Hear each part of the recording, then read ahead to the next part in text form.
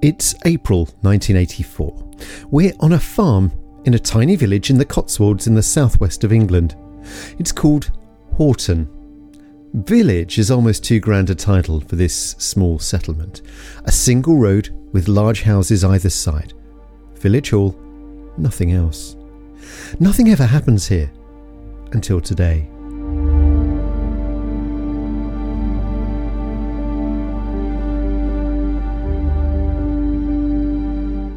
Spring should be appearing. Although it's a bright April morning, it's cold. You know, the kind of daybreak where the light and frost make your breath steam.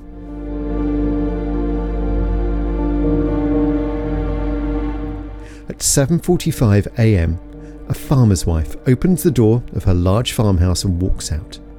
Margaret Backhouse is 37, elegant, and a mother of two. She's followed by her young son and daughter, who are dressed in school uniforms.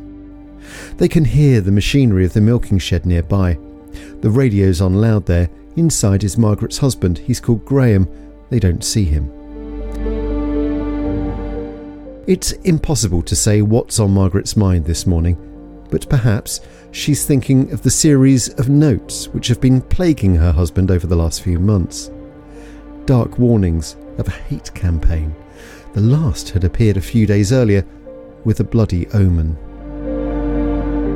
Mr. Backhouse had been receiving some threatening letters stuck on the gatepost of his farm. One was accompanied by a sheep's head stuck on a gatepost. This had a piece of paper attached to the gatepost saying the words, "You next." Who would want to hurt Margaret's husband? Perhaps she'll think of this later. Everything this morning is so normal. Soon, as happens every morning, a school bus is due to pull up to pick up other children from the village who go to a different school to Margaret's son and daughter. In the distance, the sound of that milking machinery. Outside the garage, Margaret's son and daughter in their uniforms.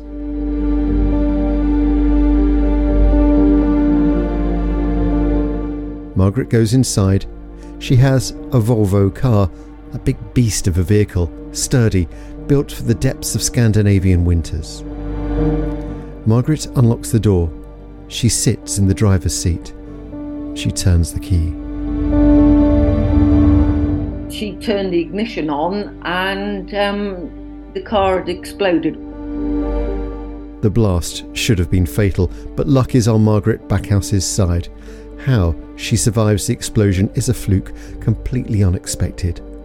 But how a farmer's wife lived after being inches from a high explosive is just the first twist in this sinister story. Soon, a completely innocent man will lose his life. And police will find themselves face to face with a killer who will stop at nothing, it seems. My name's Robert Murphy. This is Behind the Crimes. This is a free taster for the Behind the Crimes premium documentary Countryside Homicide.